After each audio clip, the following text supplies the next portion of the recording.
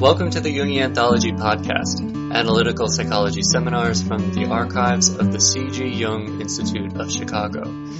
Episode 18, Mythologies of Journey and Pilgrimage, with Thomas Patrick Lavin, Ph.D. This episode is part 1 of the series Myths to Grow By. In his later years, Joseph Campbell defined mythology as a system of energy-evoking and energy-directing symbols which serve 4 functions for individuals and for the culture: the mystical, the cosmological, the sociological, and developmental functions. This course addresses the personal development aspects of mythological systems, using the writings of Joseph Campbell and others as a guide. Seen in their developmental function, myths are blueprints or roadmaps to personal growth. To know our own personal myth is to be filled with energy and progressive visions of an attainable goal. To know the myths of a culture is to know the path out of the wasteland. Myths are Daedalus wings, allowing us to fly out of the labyrinthine pain of our own narrowness. This course explores mythological images and patterns as maps to personal and cultural development. It was recorded in 1995. Thomas Patrick Lavin, Ph.D., is a Zurich-trained Jungian analyst who holds a Ph.D. in clinical psychology and a Ph.D. in theology. He was formerly chief clinical psychologist for the U.S. Army and Europe and is a founding member of the C.G. Jung Institute of Chicago. He is in private practice in Wilmette, Illinois, and consults internationally on typology, spirituality, and addictions. If you are interested in continuing this series, the rest of it can be found on our website, www.jungchicago.org. And now here's the lecture.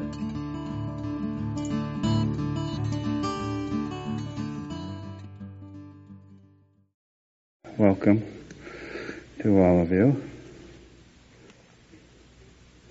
I guess first you have to know that I really have a developmental sense of the work that I do in Jungian psychology, my work into and around the mysteries of humankind. So really what I'm sharing with you, I have to say, is my own current opinion, which I'm humbly offering for your own consideration and critical review. What I have to say about myths, my way of dancing around mystery, is not the only way, and it's not the best way. It just happens to be the best way that I've come up with at this particular time. And going through Joseph Campbell's work on mythology, I don't know how many definitions I found of myth from different times in Campbell's career.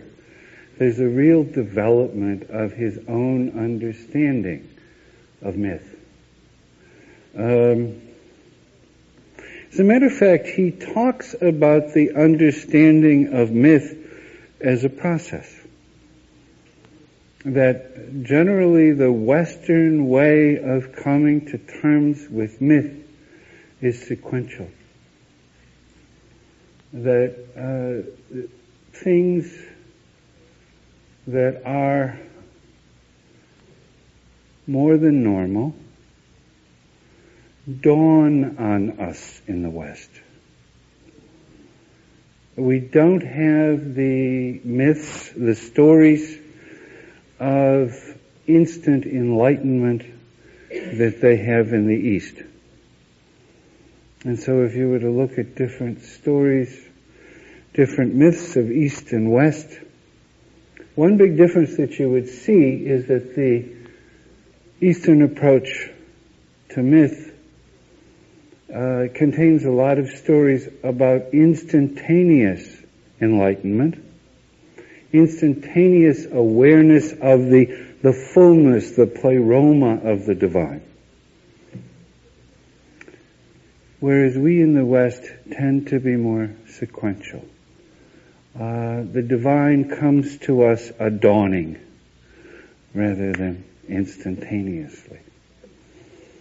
And so there I think, is a growth in understanding in Campbell. Certainly there's a growth in understanding in Jung, and we're going to talk about this tonight too, about the meaning of mythology. It widens and deepens, I think, in Jung's life, in Campbell's life, and I would suggest in our lives. Second, establishing that my way of dancing around mystery is not the only way. The second thing I want to say by way of introduction is that I hope that what is said here and done here and experienced here in the next 4 weeks as different will be an eventual source of harmony and respect for the life force for all of us. We're going to deal with differences. And sometimes people bring up differences in order to play one up.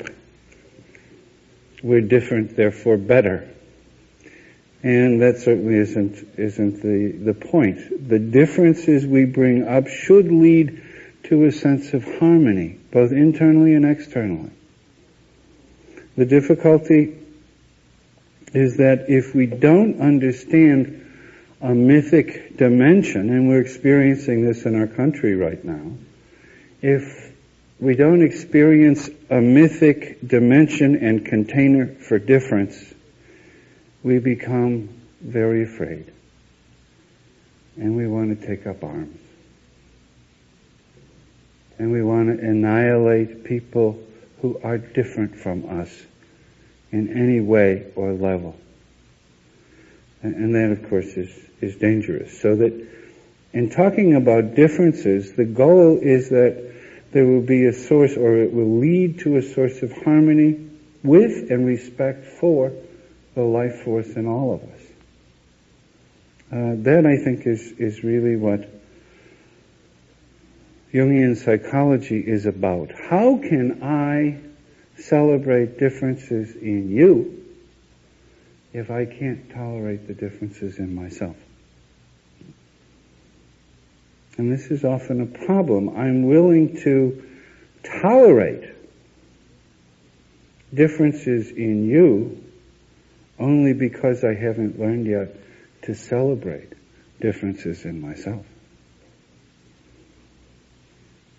And so that is the sort of introductory remark that I want to make. We're going to talk about different ways of looking at internal and external reality.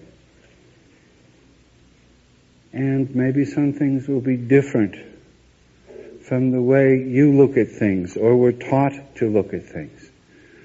And yet that difference and opening up to that difference is indeed, I think, the genius of the individuation process.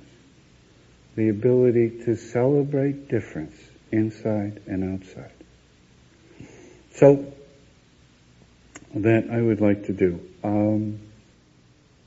I'd like to tell you a story. The story, and of course on myth, is probably well begun with a story.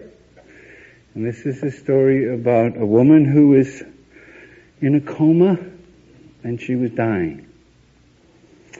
And she suddenly had a feeling that she was taken up to heaven and stood before the judgment seat. "Who are you?" said the voice. "I'm the wife of the mayor," she replied. "I didn't ask you whose wife you are, but who you are."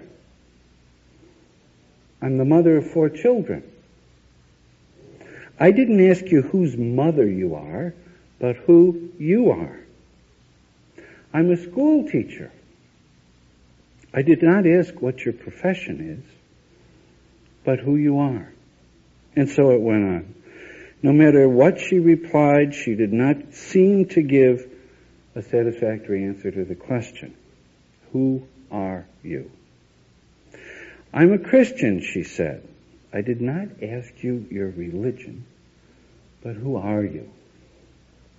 "I'm the one who went to church every day and always helped the poor and needy."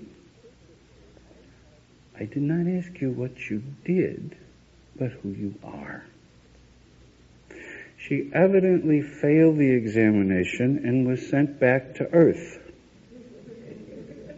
When she recovered from her illness, she was determined to find out who she was. And that made all the difference.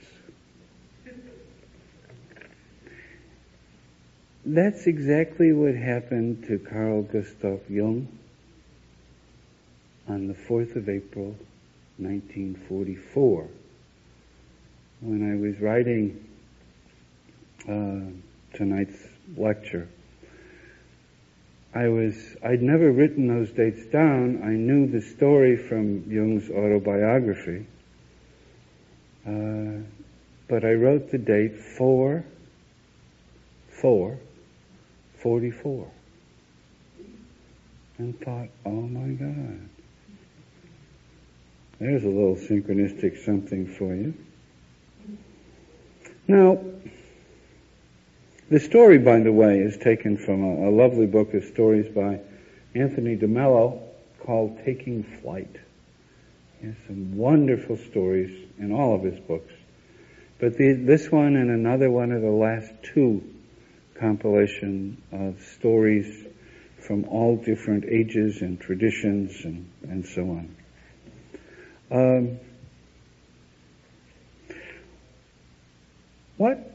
I thought, what would I say if the same thing happened to me? Because I don't think I'd want to come back.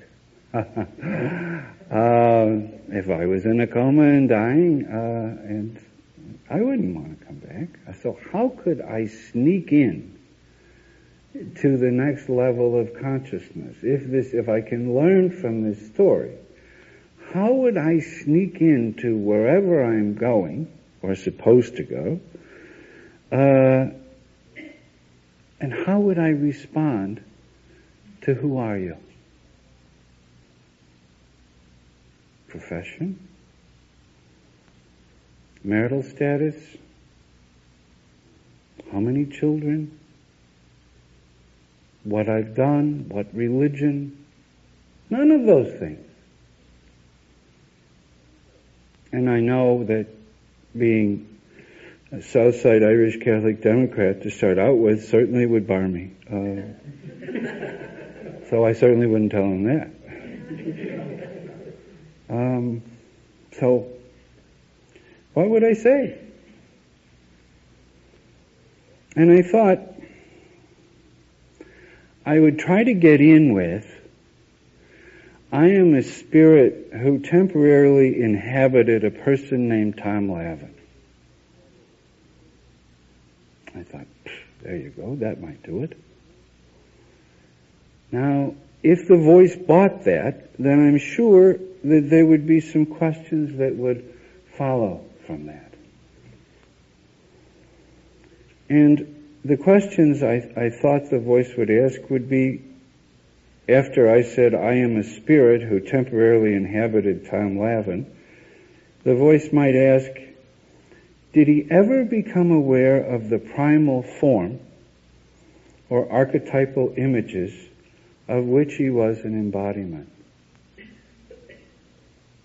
Different. Weird.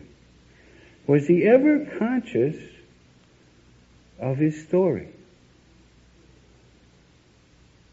While you were with him, was he ever aware of his myth?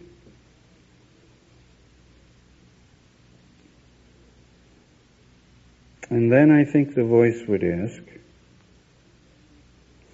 did his consciousness of his form ever get mattered in culture?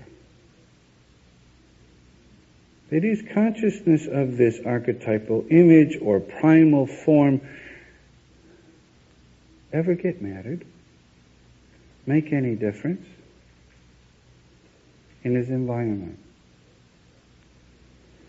And those two questions scared the hell out of me, and I stopped asking questions.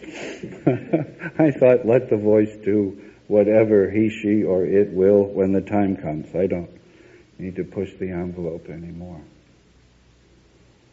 Who are you? How do we look at ourselves?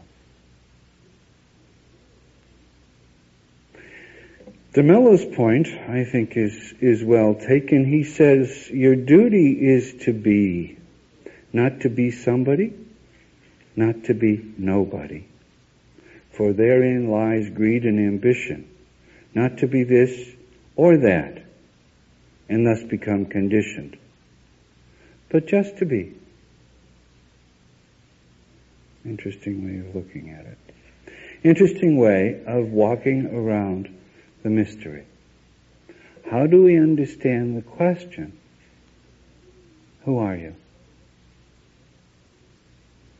When it comes from our own depths, what type of response are we to give? And I believe that one of the major reasons for that, for mythology, is to begin to give images of meaning that we can relate to in terms of making our own myth matter.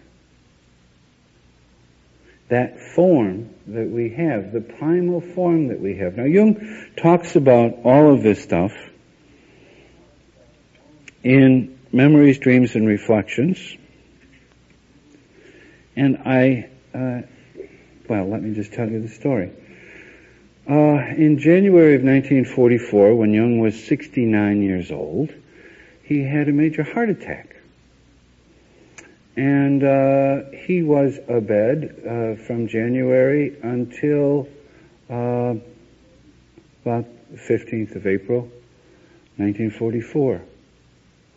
And on the 4th of April, 1944, he had a vision. And his vision was that he was out of himself. And he says, later I discovered how high in space one would have to be to have so extensive a view. So he is in space, and he's looking at a meteorite, and he sees in this big black meteorite an entrance, and he goes in, and there he sees a temple in this tremendous dark block of stone. And to the right of the entrance, there is a Hindu yogin who is sitting silently in a lotus posture on a bench wearing a white gown. Jung knew he was expected. In another writing, Jung says that he was aware that the yogin was himself, meditating on Carl Gustav Jung. And so he met in his near-death experience another aspect of himself. At the same time, he meets Dr. H, he calls them, I don't know what the man's name was. And Dr. H, he sees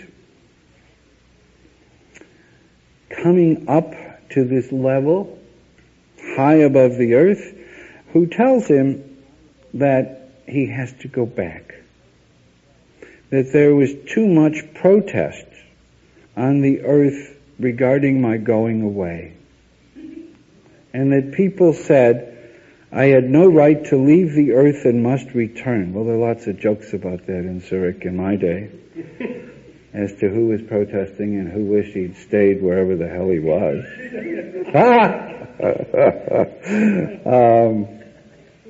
But anyway, he says that the doctor he saw him in his primal form, point of the story, one of the points of the story.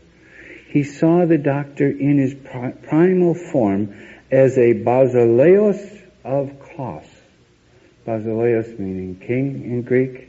And so he was a king of Kos, and you all remember that Kos was one of the major shrines, if not the major shrine, of Asclepius, the god of healing. And so his own doctor was a basileos of Kos, who'd come up. He was an avatar of this basileos. He was, says Jung, the temporal embodiment of the primal form which has existed from the beginning. And now, in this vision, he is appearing in that primal form.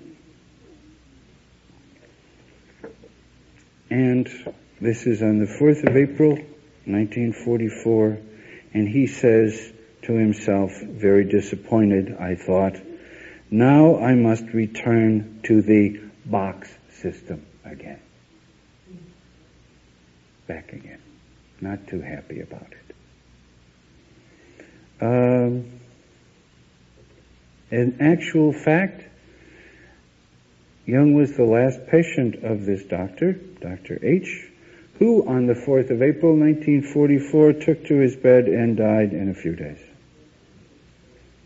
He was a good doctor, writes Jung. There was something of a genius about him, otherwise he would not have appeared to me as a prince of Kos.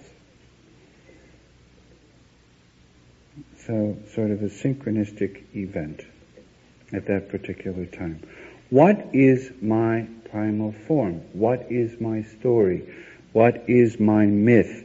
What is the great story given to me to make matter in my culture, in my time? Some of you may have watched the Channel 11, The Way West, for the last 2 nights. The story of our massacre of the Lakota Sioux Indian.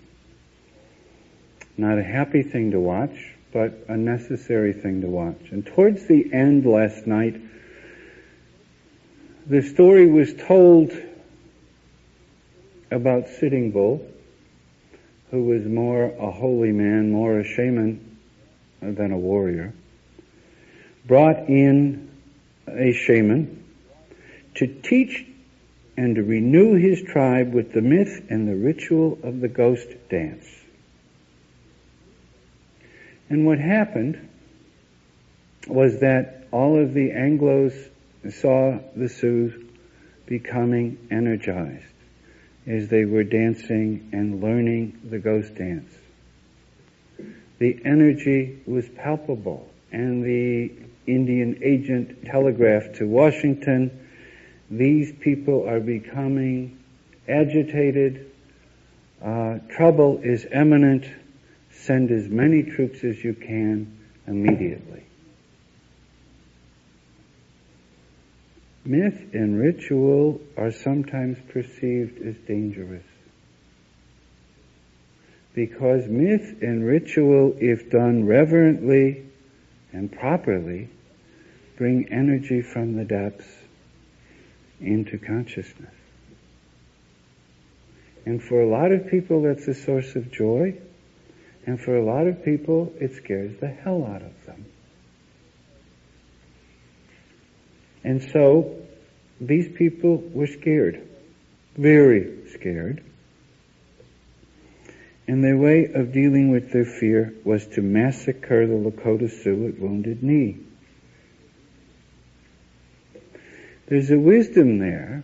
If you take away the myth and the ritual, you destroy people. Or you destroy what you believe to be destructive in people who are inimical.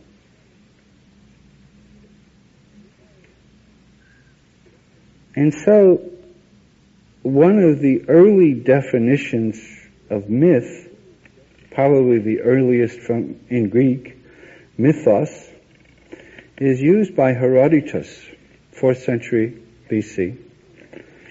And I think it was Cicero who called him the greatest of the father of history. And Herodotus defined myth, following the tradition of the Ionian philosophers, to denote an essentially fictional account of the past, and made a distinction between mythos and historia, the Greek word for inquiry, historia.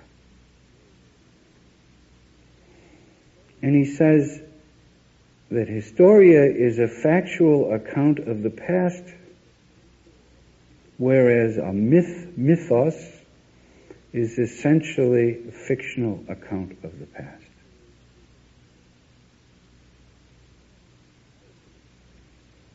And it was his hope that mythos, these stories, would be displaced from human consciousness by the unvarnished truth about the past.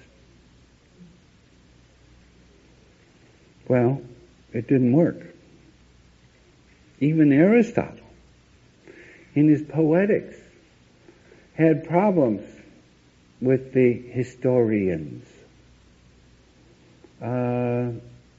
If you read the Poetics, Aristotle feels that the Herodotus and other Ionian philosophers were too picky. They're caught up in particulars, days and dates. Remember all the things we had to do when we took history and put down on paper and you were right or wrong? Just the names and the dates and the places. That's what history is. And Aristotle said, no, history is patterns.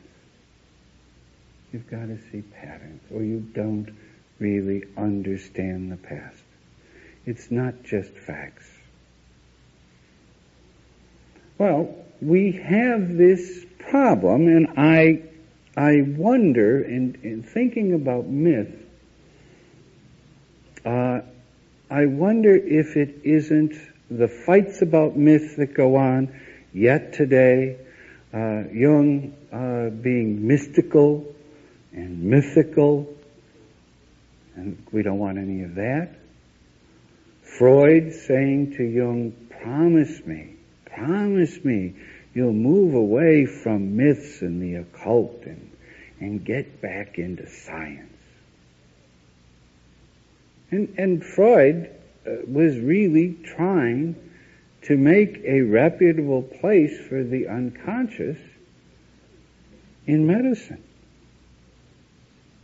But everyone was afraid that if we let this mythological way of thinking, magical thinking, Freud called it, into medicine, it wouldn't be long before the clergy would take over again and we'd be back where we started. You see, with psychology as a part of rational philosophy. And so I think that there was a method in the fear. Well, there's something more here I think that is important. I think that there's a whole typological bias that we have to be aware of, that we ourselves have been trained in, schooled in, formed in. And basically, our training, our academic training, has been a left brain training. If we would, let's say these are bug eyes here. So here's the left brain, and we'll quadrant the poor brain, and we'll say that this part is a thinking part, and this part is a sensation part, and then this part is an intuitive part, and this part down here is a feeling part.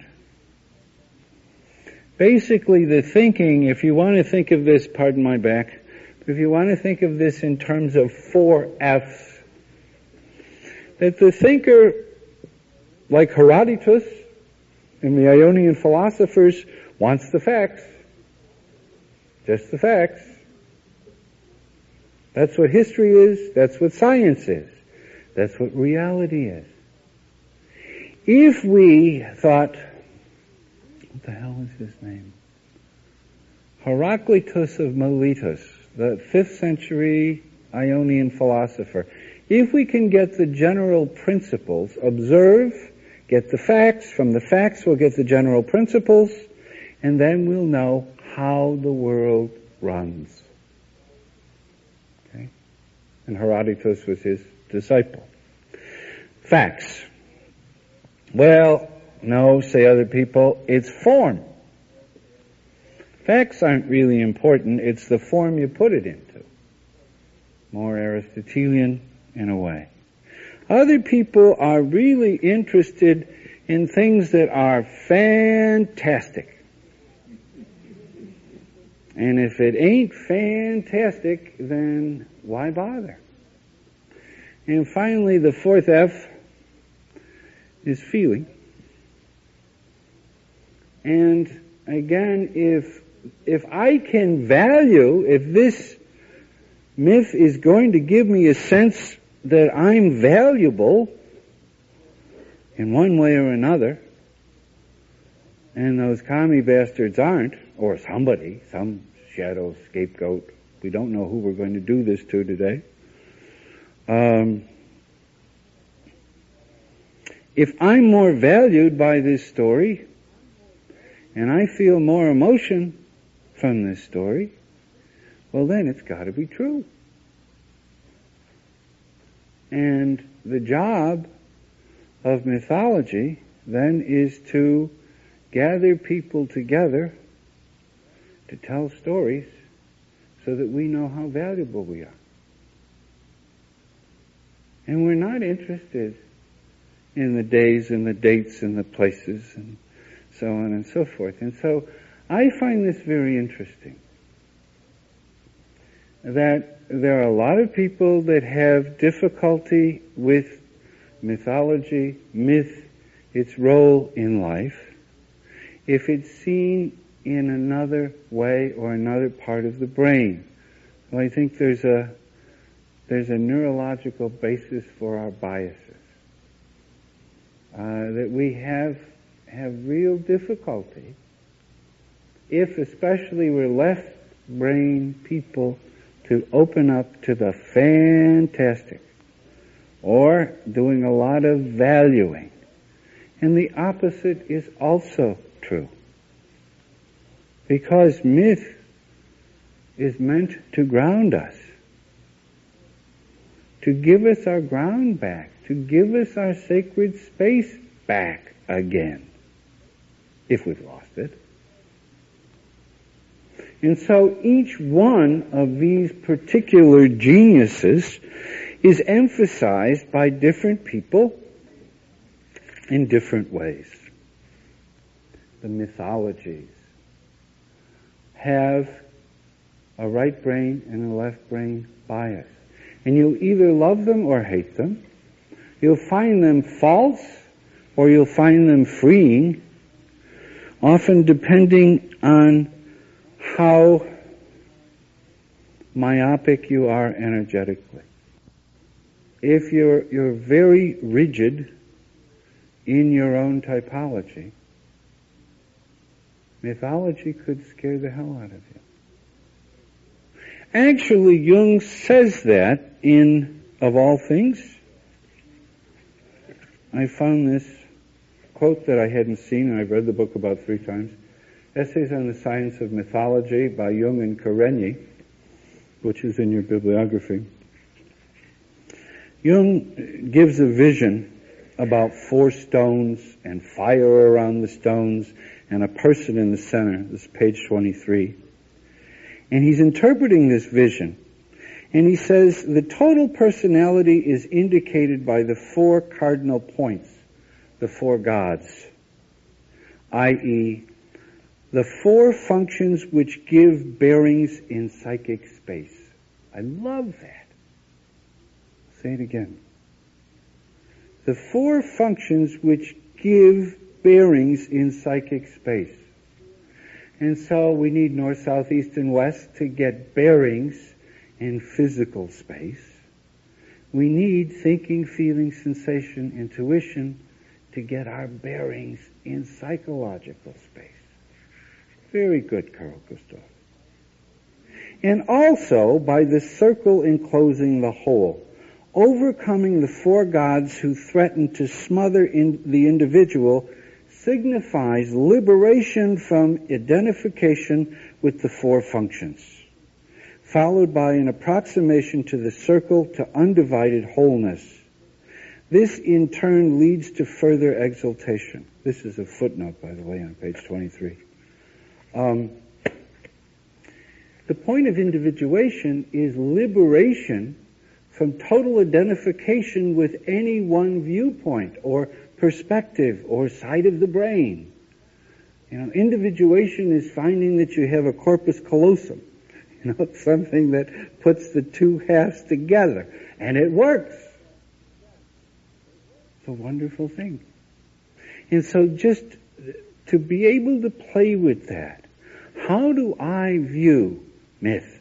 When someone says myth, okay, am I looking at, like most of the dictionaries, the Oxford Dictionary, the American Dictionary, Webster's Dictionary, I looked at all three, and all of these talk about myth as a fictitious account. The best one, though, is the Oxford Dictionary, because it talked about a fictitious account of something supernatural. So that was brought in. Again, I think it's just interesting how they talk about it.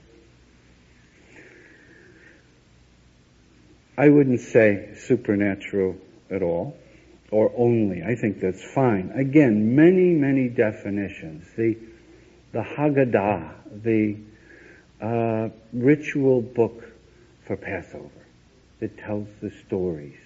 Okay. Why do we celebrate this day? The Haggadah says that there are 4 ways to tell a proverb, depending on the people to whom you're telling the proverb.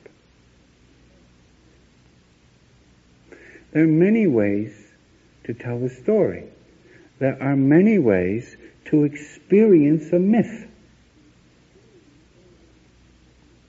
And so when we're dealing with something that is very important to us, like the story of the Passover, why do we tell the story of the Passover year after year after year in Judeo-Christianity? Why is that story repeated? Why is the story repeated of Demeter and Persephone this time of year? Over and over, cyclically, throughout our lives, this time of year in May, we'll begin to see the many-colored fingernails of Persephone coming out of the ground. Red and blue and yellow. As she is let free again, let loose again from the underworld. And things begin to green again, because that's what Persephone does, and that's what resurrections mean. And that's what passing over is about, into a new threshold. And that's what myths do. The developmental form of the myth helps us pass over whatever liminal space in our own development we need to pass through or pass over.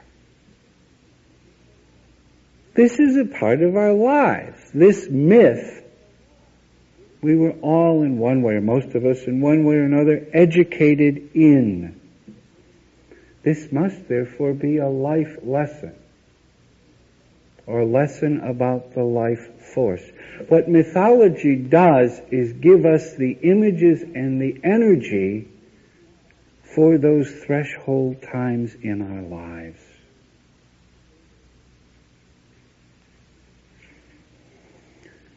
I think it's important for you to hear a myth and not just talk about the theory of it. It's important to hear a story told with enthusiasm and with belief. Whatever culture anyone in this room comes from, we all come from wisdom circles. All of us, if we trace our backgrounds back far enough, we all come from places where people sat around a fire and they were told stories. And these stories gave them both energy and pointed the way. And that's, again, another Campbell definition. He says, mythology, a system of energy-evoking and energy-directing symbols which serve four functions for the culture and for the individual: the mystic, the cosmological, the sociological, and what we're talking about now, the threshold crossing function. Okay? When it's time to move, we get images. When we stop moving, we're soul dead. We're dead. That's when someone asks, the voice asks the question, who are you? When movement stops. When we don't breathe anymore. And so we're all descendants of people who were enlightened by stories around the fire. We've lost that. We've lost that. So we can go back maybe to Girl Scouts or Boy Scouts or that camping trip, but it's something extraordinary. It's not part of our lives. We're not warned. We're not fired up by myths anymore. I'm going to show you a small part of the film. The film is called Into the West. And it's a story about two traveler boys, tinker boys. They used to call them tinkers. That's not politically correct anymore. You have to say traveling people. And Ireland, the government in Ireland, decided that these people were a disgrace. I mean, they didn't even speak Gaelic. They spoke their own language. Fancy that. And they're just terrible, dirty people going around in caravans and so on. And so they decided that the best thing would be to put them into housing and educate these people who had been traveling all their lives. And they did. And if you go to the north part of Dublin today, you will see what you're going to see in the film. Tenements with travelers who have always been on the road and now are stuck in high-rises. And so the story begins that the grandfather of these two boys, who have lost their mother, comes into North Dublin with his caravan and with a strange white horse. And I'll play, and then the grandfather tells the story. And so I'll play this for you. It won't take that long. What it's going to point out, I think, is the need that we all have for myths. To energize us on our journey. Remember, tonight we're supposed to talk about journeys and pilgrimages. And we are. But myth as a way of understanding the journeys and the pilgrimages that we take. That before we make our journeys and pilgrimages, we need images that are alive so that we will go. As sort of heat-seeking missiles, as meaning-seeking persons. There's a tremendous difference between taking a trip, taking a quest, and making a pilgrimage. It's unbelievable. Seeing people. And in Europe, I used to avoid people with $5 a day. That dates me, though, doesn't it? But I'd see people with $5 a day in Zurich, kind of, oh, Jesus, look at that. How much is that? Oh, and so on. They were taking trips. Okay? You need to make, and I need to make, quests if we are to be able to answer the judgmental voice, if indeed there might be one. And so let's look at this. This is the story of that really, I'm going to tell you, most of Irish mythology, Celtic mythology, is based on the story of the journey or the voyage of Prince Brian.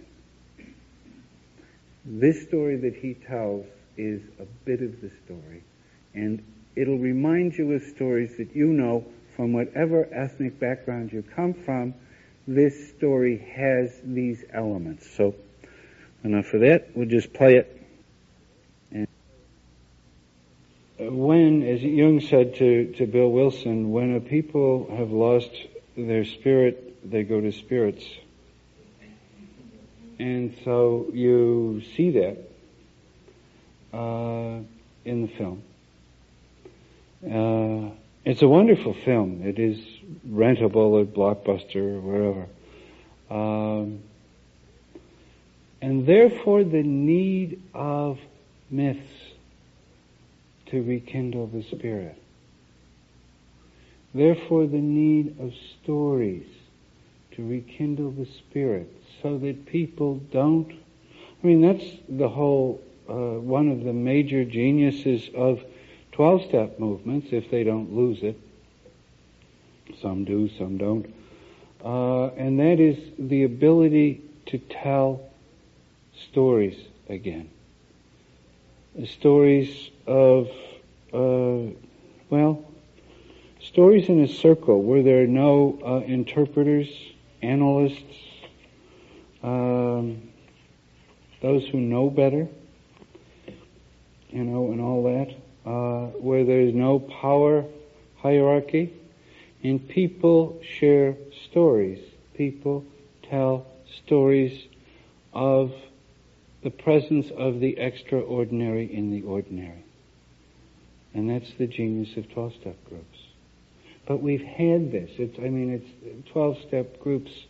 Bill Wilson and Bob Smith and others didn't invent this. This is indigenous to all of our stories.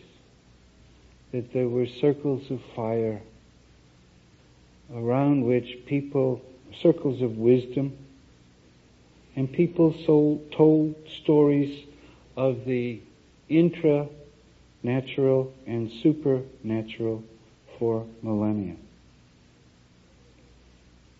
In other words, it's not just a story of the divine above, which is very important. We also have to talk about Tir na Nog, which is under the water, and other stories about the divine in the earth. Because if you don't, then there is... if everything good is up and God, then everything down is bad and the devil. Superior, inferior.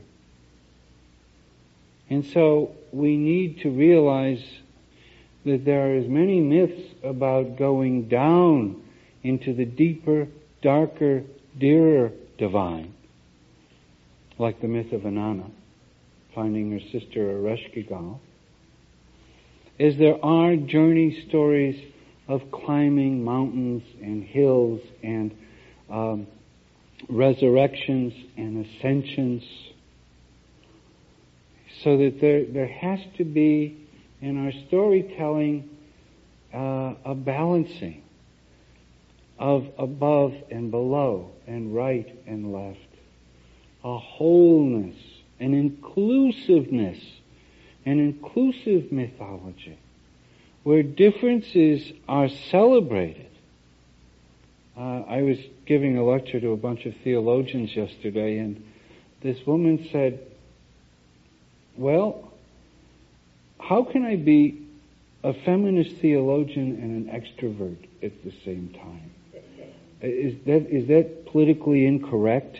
And I said, it couldn't possibly be. She said, as a feminist theologian, I'm to go down deeper into more familiar, intimate ground.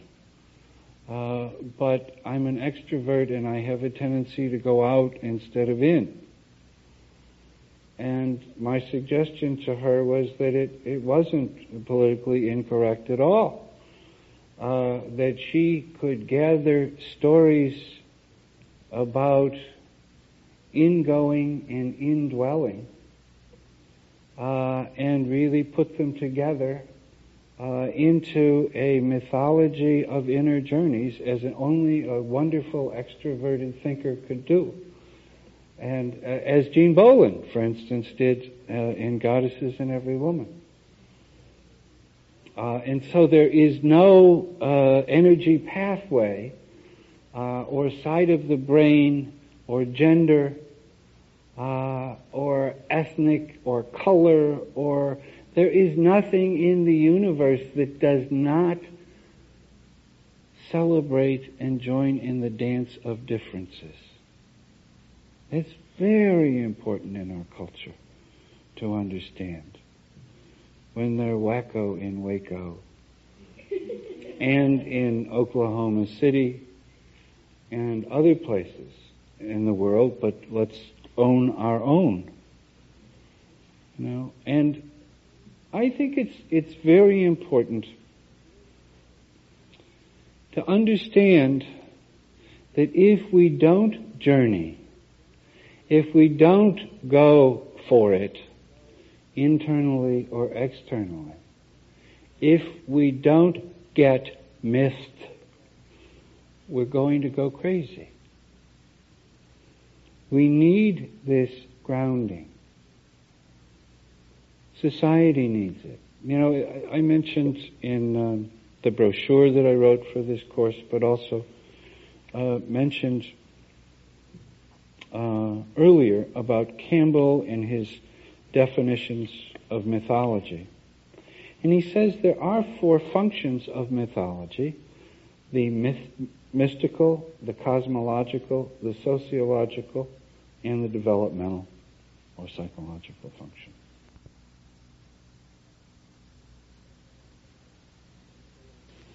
So mythological, cosmological, sociological function, and developmental. Sociological, for a second, people need to know where they come from. They need story containers. And if you do away with story containers, then you're opening yourself, your culture, your family, your subculture to chaos.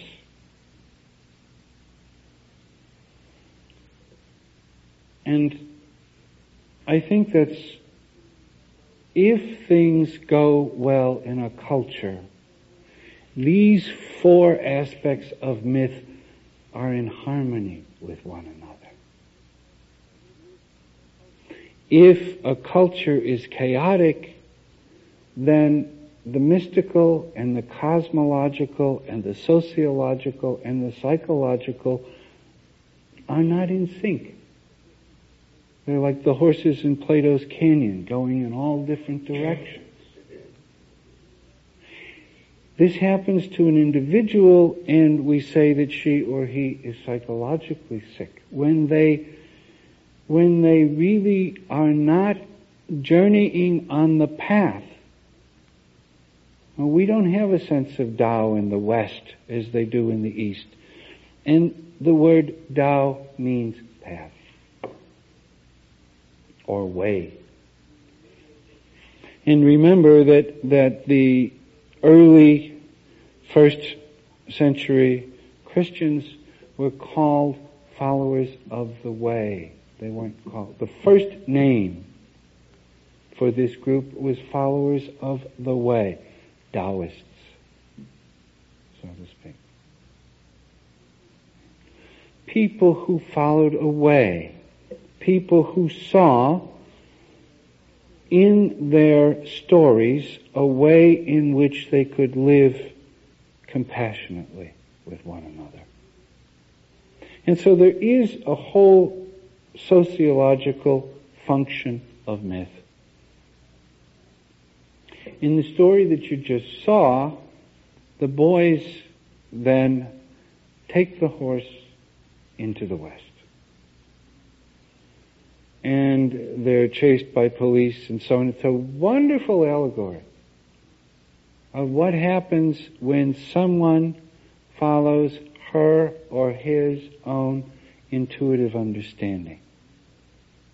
And Jung tells us in volume 5 of the Collected Works that the horse is indeed a symbol, a familiar of the Great Mother, and is really very much caught up with the instinct of intuitive understanding.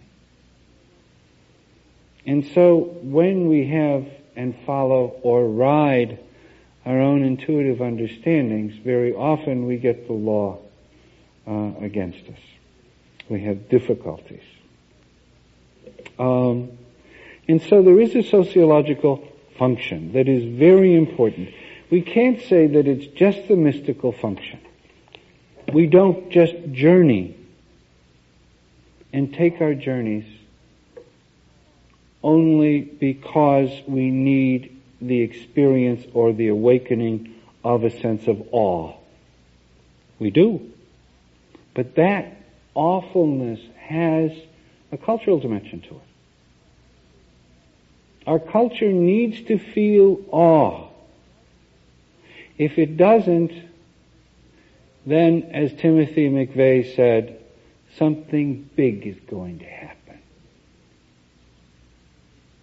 Something big happens. Jung says this in volume 18 in his monograph on the symbolic life, and I'll bring the direct quote in for you next week. We all need to be mythed. We all need to see ourselves as part of a big story. When we're alienated, when we're ostracized from the story of our culture, or if the story of our culture is ostracized from the story of the cosmos, then we have chaos, then we have violence. I found it very interesting, and maybe some of you saw this too, in Newsweek this past week, May 8th issue, on page 52. They have a story, and I'll hold it up. It says, Tales from the Myth File. And it's all about the death of Hitler. They talk about use of the word myth. That the authors of a book to be published this month in May, entitled The Death of Hitler, by Ada Petrova and Peter Watson, they found in the archives in Moscow last year file called Operation Myth. And in that file was the skull of Adolf Hitler, as far as they know, which they dug up in Magdeburg, Germany, in 1970. And the name of the file about the last days of Hitler was called Operation Myth, and its subtitle was Hitler and His Entourage. It's another use of the word myth. In other words, I think there's a whole candy-ass approach to mythology that doesn't help us either. So that we get the mystical, wonderful dancing bear or the totem animal of your choice, and then everything will be fine.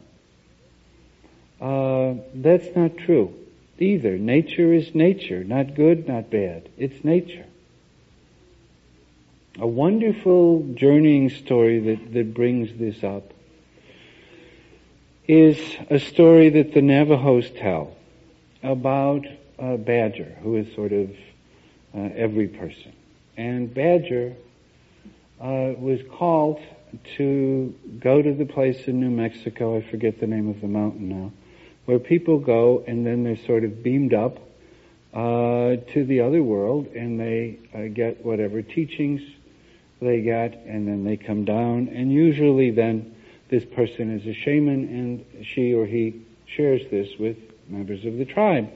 So Badger was beamed up by the Great Spirit, and was up there for 7 years, and came down with all of these wonderful truths, and was the next day to go and to tell everyone the new order of things.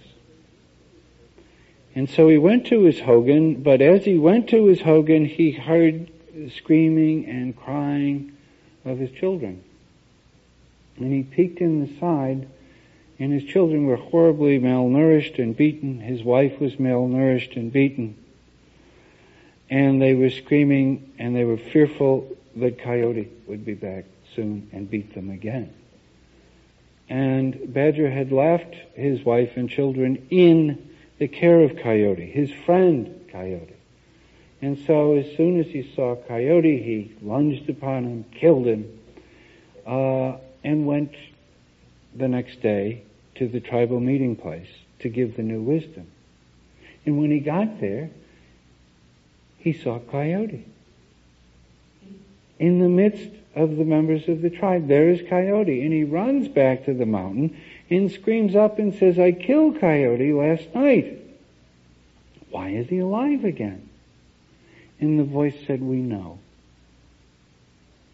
And we know Coyote was wrong, and we know you killed him. But you see, on earth you need a coyote. That's the way things are." So we had to breathe life back into it. And that was one of the teachings that he had to give to the people in the tribe. These stories tell us really about the geography of our own souls. You and I will always have our coyote.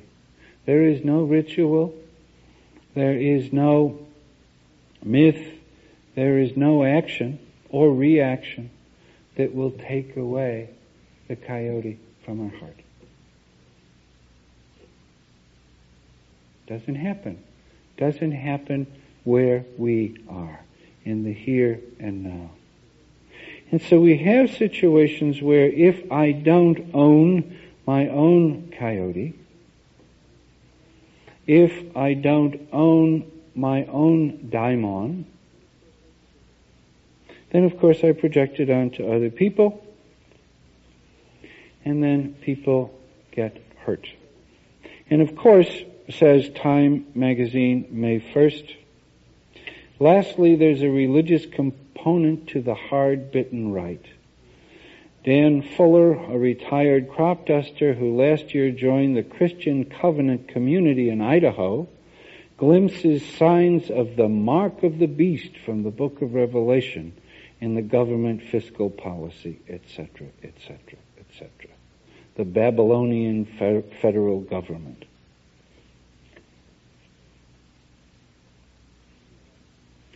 I think Victor White said this very well in 1947 after he visited Auschwitz. And you'll find this in his book, God and the Unconscious. He said, "We've done away with stories of hell, so we had to make one here on earth." What happens when a culture is mythless? We don't believe in heaven. We don't believe in hell. We don't believe in goddesses. We don't believe in gods. There is no affirmation from above or below. There is no rejection from above or below. And if you're to use the Mediterranean basin theory, there is no reconciliation from above or below, or the restoration. Judaism, Islam, Christianity, Zoroastrianism, all are restorational. There was a fall, and one has to restore the harmony that once was in the Garden of Eden. But then, of course, myths get told, and there are sub-myths, and then you hear it that it's only our group who has the book and the word, and only we will be restored. And only this branch in Waco will be restored when the time comes, and it may be tomorrow. What happens if we don't in our culture have a myth that holds us together, that gives us our spirit back if we've lost it, or that points the way west, that tells us that we can have, should have, must have an adventure?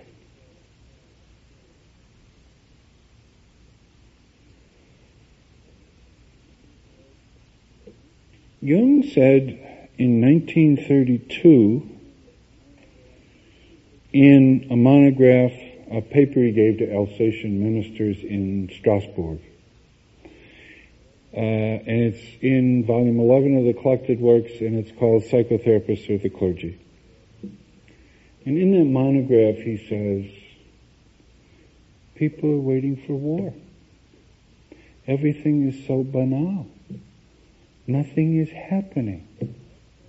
People say, let's have a war, so something will happen. Something exciting will happen to us. Something mythological. Something that has a mythic dimension to it will happen again. He didn't say those exact words, mythic dimension to it. I'm saying that. And so we can get so caught up in the ordinary that we manufacture something extraordinary in order to feel part of a myth larger than ourselves. And so all of us need a harmonious functioning of myth in our lives. The mystical does what? It awakens and maintains a sense of awe and mystery of being, and that we have a participation in that mystery. What Claude Lévi-Strauss called participation mystique. Okay, that there is, that we feel that we have, that we are participating in a story much bigger than the story of our own egos. Another thing that Claude Lévi-Strauss said, I found in my research that I thought was very interesting. He says, anytime someone is telling a myth, we know it right away. We're aware of it.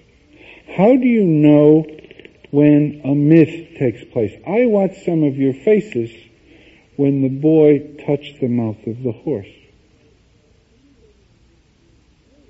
Everybody in this room knew something different was happening. There was some sort of participation mystique between the boy and the horse. Something bigger than the boy and the horse happened. And in the very beginning, the father, who was the king of the travelers, and therefore horseman, comes up to the horse moves away, and the grandfather in the carriage says, you've lost your gift, Papa. You're not in harmony with your own instincts. You're not in harmony with your intuitive understanding, or the horse would come to you. The horse comes to the boy, or the girl, and all of us, if we haven't lost our spirit. And so this participation mystique. We know it. Claude Lévi-Strauss says, you know it, you know there is a myth right away.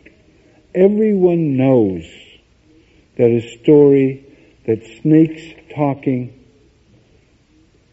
that a relationship between an animal and pollen boy in the Navajo culture, that there is this instinctual bonding that is alive. And it's more than a story.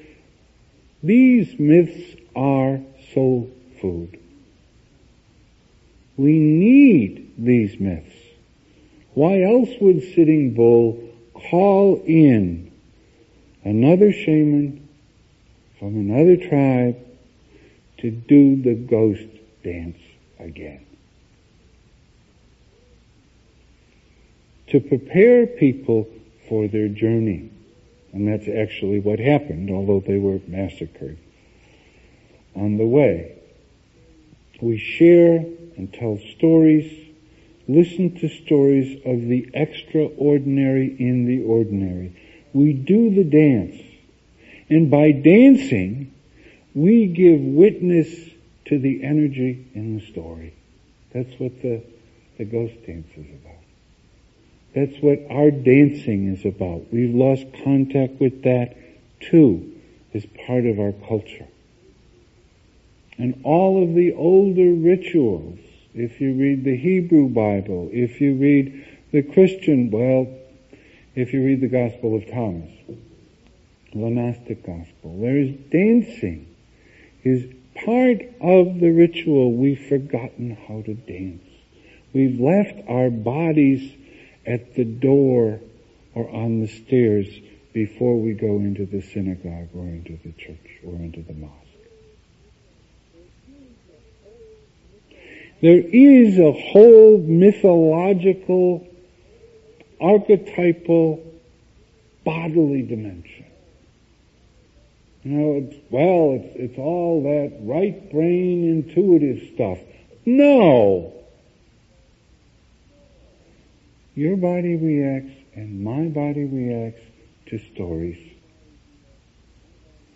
Your body reacts and my body reacts to circles of fire.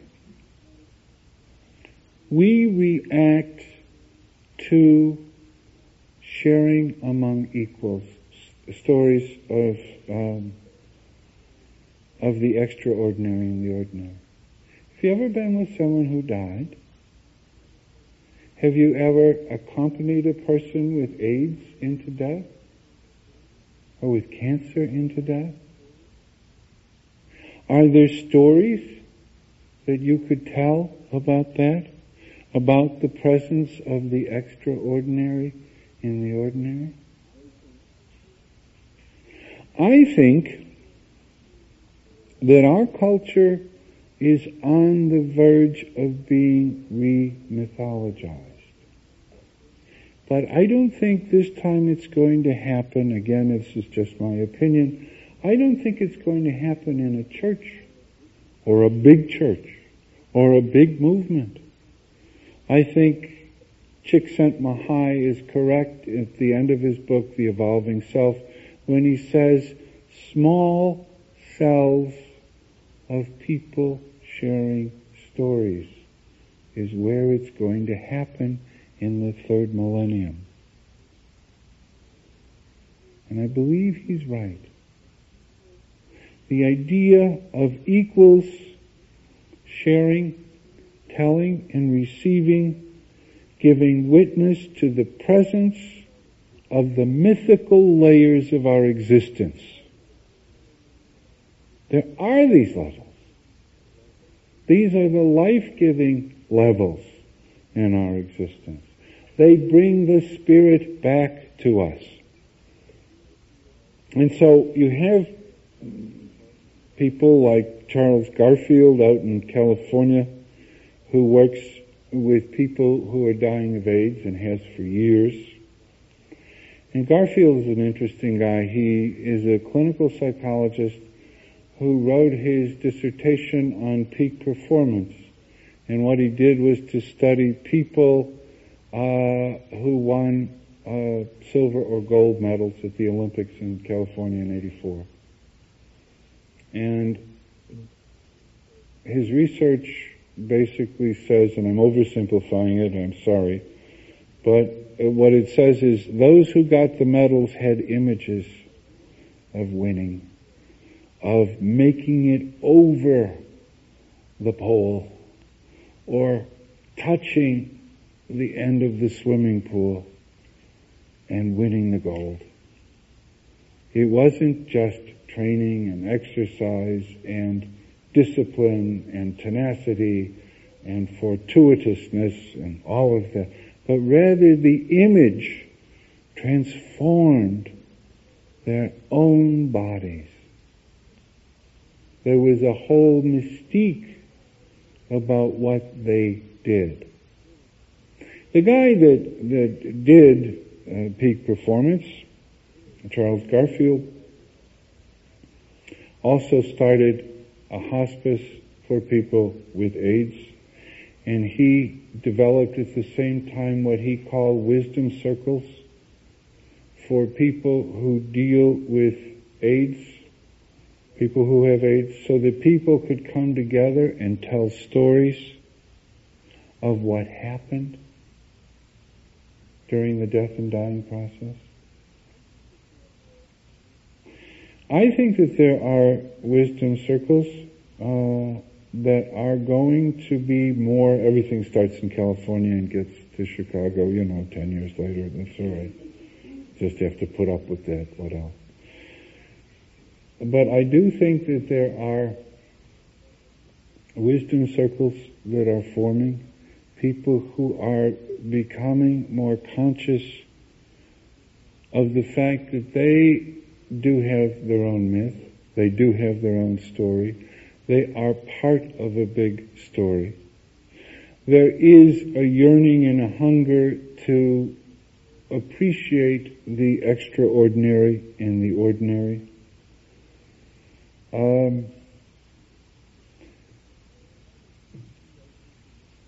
We're not as easy, I think, as a culture to toss away the word myth. That's a myth, which means that's a lie.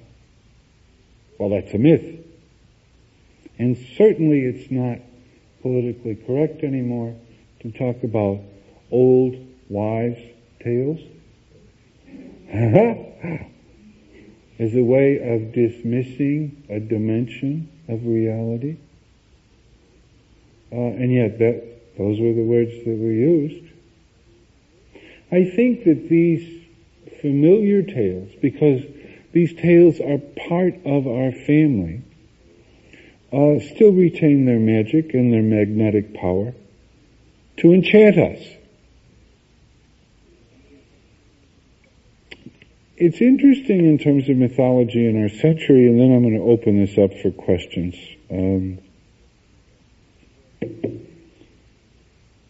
There are two myths that are popularized in our century.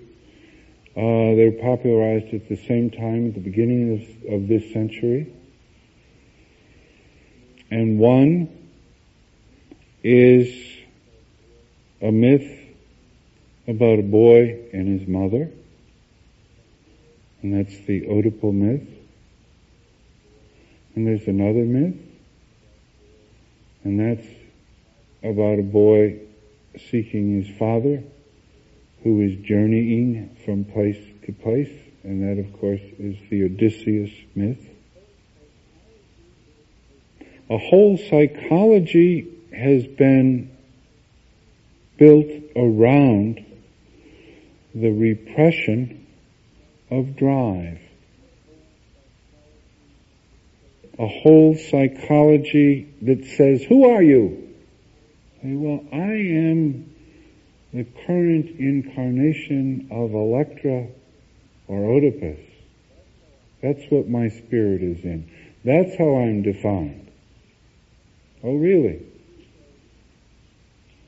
And another says, no, I am the current incarnation of the myth of Odysseus. And there I am, here in Dublin, in June. And I'm a regular Odysseus, I am. My name is Bloom. My name is Daedalus. My name is Buck Mulligan. But I'm a part of this story. What groups? What does that tell you about people living in a Jewish ghetto in Austria at the turn of this century? What does the myth tell you about people living in this island, the far west of Europe, at the beginning of this century? I find that fascinating. And how this determines how people think about themselves, or don't think about themselves, or feel, or intuit, or sense.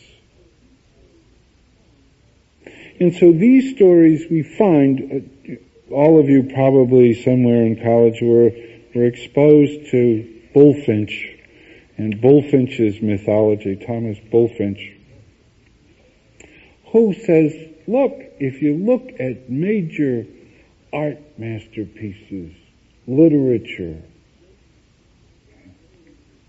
the great timeless stories of humankind, if you don't know mythology, how could you appreciate these things?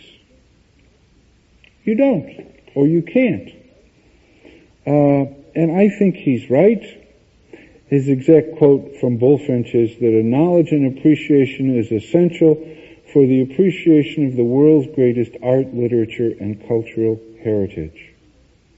Without a knowledge of mythology, much of the meaning of the world's great poems, artistic masterpieces, and timeless literature is lost.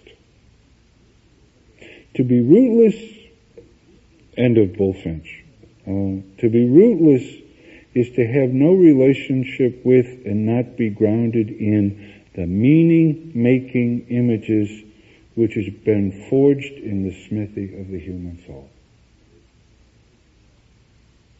To be rootless. And I'm taking that wonderful phrase from Joyce.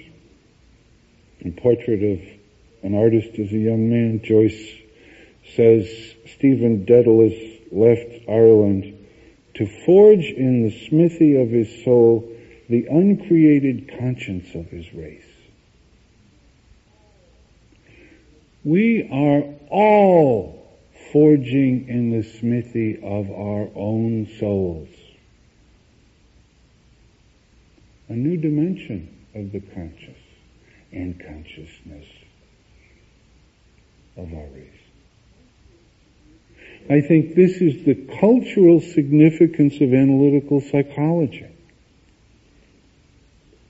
Our culture has a dream, and the dreams of culture are called myths. As the dream is to the individual person, the myth is to the culture. It's a message from the other world. It's like the heart. You know, the heart is the place where in the human being, where the human and the divine come together. Something is so brutal or so beautiful that we say, it can break your heart. And this is the domain of mythology. In some cases we look at our culture and we look at the divisions, we look at the Grand Canyon in our culture, between the haves and the have-nots, the rights and the lefts, the blacks and the whites, and we know that we're dealing with mythology on a grand scale. We're acting it out on a grand scale. Back to Claude Lévi-Strauss again, who says, mythology is the resolution of binary opposites.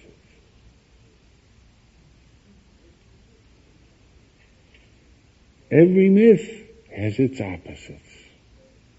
Every myth has its tragic or comic solution or solutions.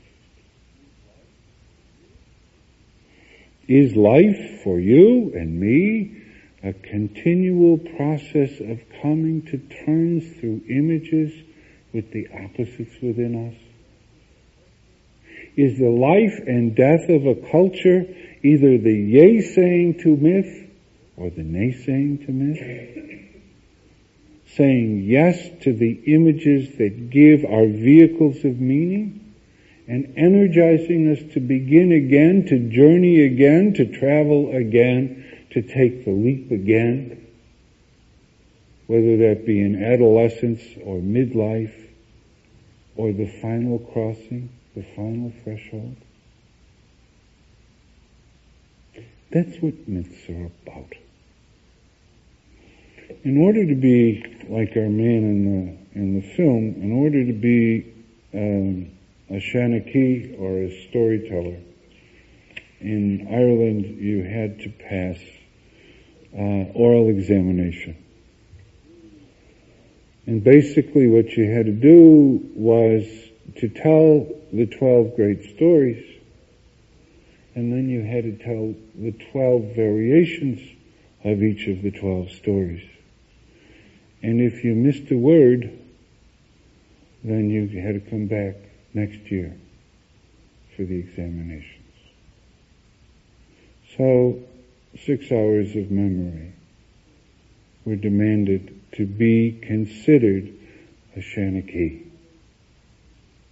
Someone who held within his heart the culture-changing stories and went from town to town telling them. Now the story, one of those persons, actually one Shanachie, who died in 1930, but was educated, Padraig Cullen. And Padraig Cullen was an Irish storyteller, but translator as well. And he tells in a book, a collection called Orpheus, Myths of the World, he tells stories from all cultures. But the story that he tells, the basic journeying story for the Celtic people in Ireland, is the voyage of Brian to the land of the immortals. And in this story, Brian who was a prince, had everything closed. The harvest was in. The ramparts were closed. No one could enter anymore. And he was feasting the notables and nobility, as it's put. This is a direct translation from the Gaelic, so some of the languages doesn't flow as well as it could, had ever seen. Her garb was strange. She wore a garb that no woman in this part of the country ever wore before. And there was a fragrance that came from a branch she held that perfumed the whole hall. And she sang, and her song was enchanting, and the song was that they should all come to Eam, all come to this place. There's such a marvel. Treason and wounding are gone, and the sorrow of parting does not exist. Who comes to this island hears in the dawn the birds, and shall know all delight through all the ages. It is the island of eternal youth. It is the island of Tir na Nog. And Brian thinks it's an enchanting song, but drops it. The next day he leaves the castle, and there's music around him at all times. The music, the song, never leaves him. That night he goes to bed, he has a dream, and it's the same woman again. And she says, you must come to the island. This is where you belong. And so he goes, he takes in, there's a whole Irish thing of fosterage, and so he takes 9 people, each with a foster brother of his, and they go to the island, And finally one of the persons says, I want to come back. This is Ushin. I want to come back. And the queen says, no, you can't go back, because if you go back, you're very old and you'll die. And the variation on this story is, they can go back, but they can't leave the boat. Once they leave the boat. Okay, does this sound like Shangri-La to anyone here who's been through high school English and so on? That's what. Don't leave the special place. And yet, they do, and they come back, and they stand on the shore, they may not leave the boat, and they say, Brian says, here I am. And I'm the king here. And they said, we had a king ages and ages ago. People talk about him. But that was long ago, and we have a new king now. And there's a new place now. And one of his foster brothers decides to jump ship and swims ashore and disintegrates in front of the people. Because once you've been to Tir na Nog, you may never return. To me, this whole story of moving from a safe, secure place where the ramparts are closed, the drawbridge is drawn up, we are comfortable in our Judeo-Christian myth, or our Buddhist myth, or our Hindu myth, or our Taoist myth, and into our plentiful gathering of notables and nobles comes the presence of the soul, who invites us in our adolescence, in our midlife, in our old age, to come to the new place. Those of us who don't listen to her or him have what they call in psychology a big fucking neurosis. Well, neurosis anyway. Not to move to the next stage. Not to hear the call. Not to hear the music. Clinically is known as a neurotic condition. How do I then leave the fortress, leave the castle, leave the marsupial pouch as a good kangaroo of creed, code, and cult that I was raised in, and move out to Tir na Nog? We do that, I would suggest, through myth. In succeeding weeks, we're going to talk about myths of sacrifice and bliss, heroes and heroines, these moving stories, and then finally, mythologies of love and marriage. How do we understand all of these? These are the 12 stories. These are the main ones. All our lives, you and I, and the life of our culture are variations of the great stories where the human and the divine meet. At least, that's my opinion right now. I'm open for about 5 minutes questions. Yes, sir. It's alive for me, of course. You know, and I think there is a way for all of us. And I think the question is excellently taken. One can also become very neurotic trying to walk someone else's path. So I went to this shaman conference, you know, and I saw this guy with a big bandana and the shirt and the drum and, you know, a little sage hanging out of his pocket, you know. And I said, I know your name's O'Brien, what the fuck are you doing here? No, I didn't.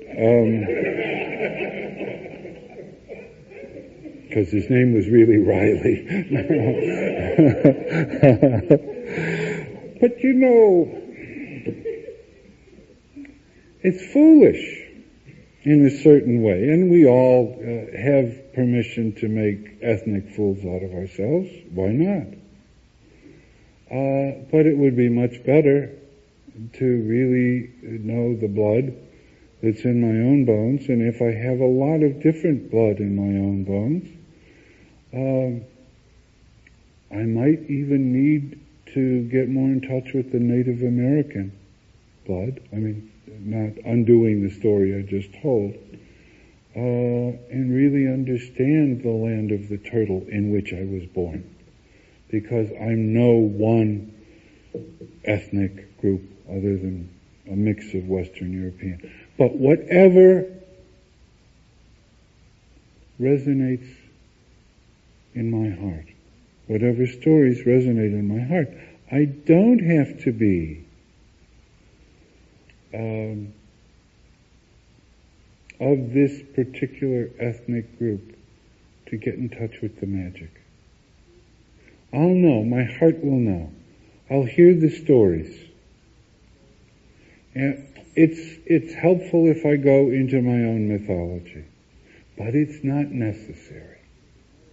There's a wonderful story that de Mello tells of someone who is in a language lab and goes up to the desk and says, "May I have a blank tape, please?" And the person says, what language are you studying? And the student says, "French."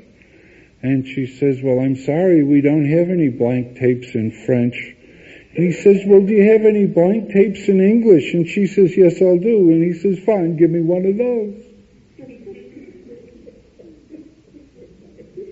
It makes as much sense, says de Mello, to speak of a blank tape being French or English as it does to speak of a person being French or English or French or English are conditionings of the myth.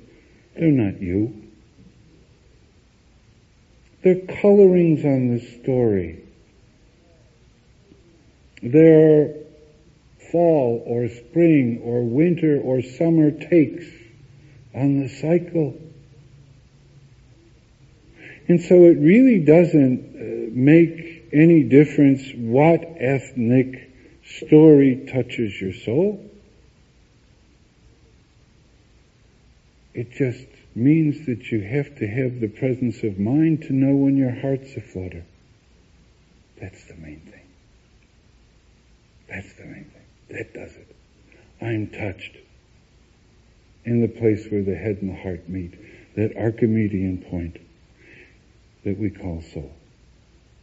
Ah! We say, we have an aha experience. Okay? If you're in awe, you're in the right place. No matter whose story it is. That would be my suggestion.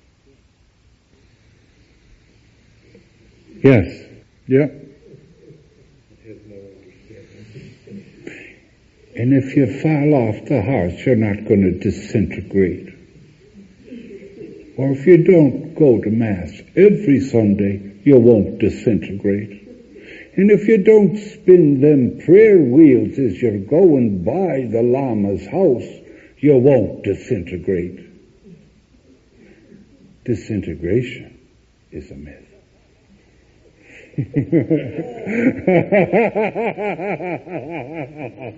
Yes. Good. I think it's a good point. For instance, one of the books on my original bibliography was The Feminine Heroine in American and British Literature by Carol S. Pearson. And I got a call from the Institute, Carol Pearson, who did Awakening the Hero Within and other things. And they said, we checked books in print to make sure that people could order this book by Carol Pearson. It's been out of print for quite a few years. I think the whole question of circles of wisdom, when books like this, stories like this, why do people teach only certain books in mythology and not others? Why are there all sorts of people who will praise one set of literature that is not inclusive? And so I think in our circles of wisdom, one of the major tenets has to be that we tell stories that are inclusive, that when someone gets the talking stick as it's passed around the fire, we will be sensitive enough to tell stories that differ ethnically, differ in gender, differ in terms of religious persuasion, etc., so that we're sensitive to each other's prism, way of perceiving the wonder and awesomeness of myth. And I think it's very well taken. More things like this need to be done. Yes, please. What is Estee trying to fill up that void with a lot of her work? Not only her work, but but also the company that she started, Sounds True, where she has women and men telling stories and dancing around the wisdom of myth. So that she's done a tremendous job, I think, in this regard. Not just Women Who Run with the Wolves, but also she is actively promoting the myth-making function in all of us. And that's wonderful. That's great. Thank you so much for coming this evening, and if you can, see you next week and next week and next week.